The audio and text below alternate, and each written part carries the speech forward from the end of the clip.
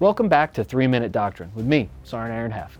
In May of 1944, Allied units were facing a stalemate along the German defensive line south of Rome. Allied forces had been unable to break through German positions, but the elements of the Army National Guard's 36th Infantry Division found an unsecured area of terrain and were able to conduct an infiltration behind German defenses. Over 2 nights, the 142nd Infantry with light armored support moved through a 2-mile gap in enemy lines and entrenched behind German positions. Once in place, the 142nd achieved tactical surprise, and with their frontal assault conducted by their sister regiment, the 141st Infantry, they were able to break the main line of resistance around Velletri with minimal losses, shattering the defensive line south of Rome. The infiltration is one of the 6 forms of maneuver identified in Army doctrinal publications, such as FM 3-90-1, ADP 3-90, and FM 3-0.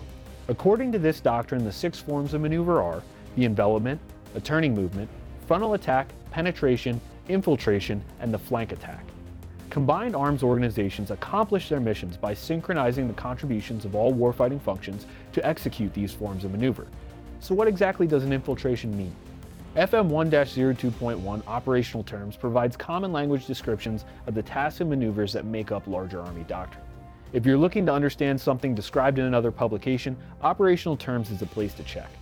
According to FM 1-02.1, the infiltration is a form of maneuver in which an attacking force conducts undetected movement through or into an area occupied by enemy forces to occupy a position of advantage in the enemy rear, while exposing only small elements to enemy defensive fires.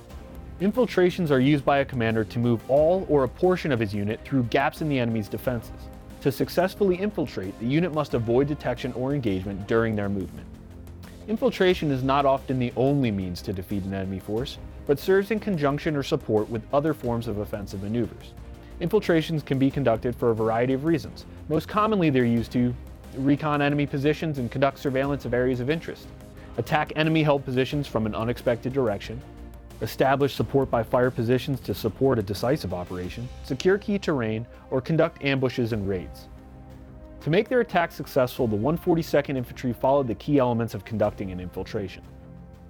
The 36th Division commander identified a gap large enough in the enemy lines to move through undetected, allowing maximum surprise when it came time to launch the attack. The commander knew the 142nd could not achieve success alone, so he used the infiltration as a way to establish a support by fire to support an attack by other elements of the division. Traditionally, infiltrations were executed by light infantry or special forces units, but in today's modern battlefield, technology makes it possible for armored or striker units to conduct successful infiltrations, especially when coordinated with precision fires. As long as a commander can successfully move through enemy lines undetected and support an infiltrating unit once behind lines, an infiltration can help create a decisive impact on the battlefield. And as we just discussed, that's precisely what the 142nd did. And the rest, well, that's history. When you're planning your next offensive operation, remember to reference some doctrine and draw from the experiences of those who came before us.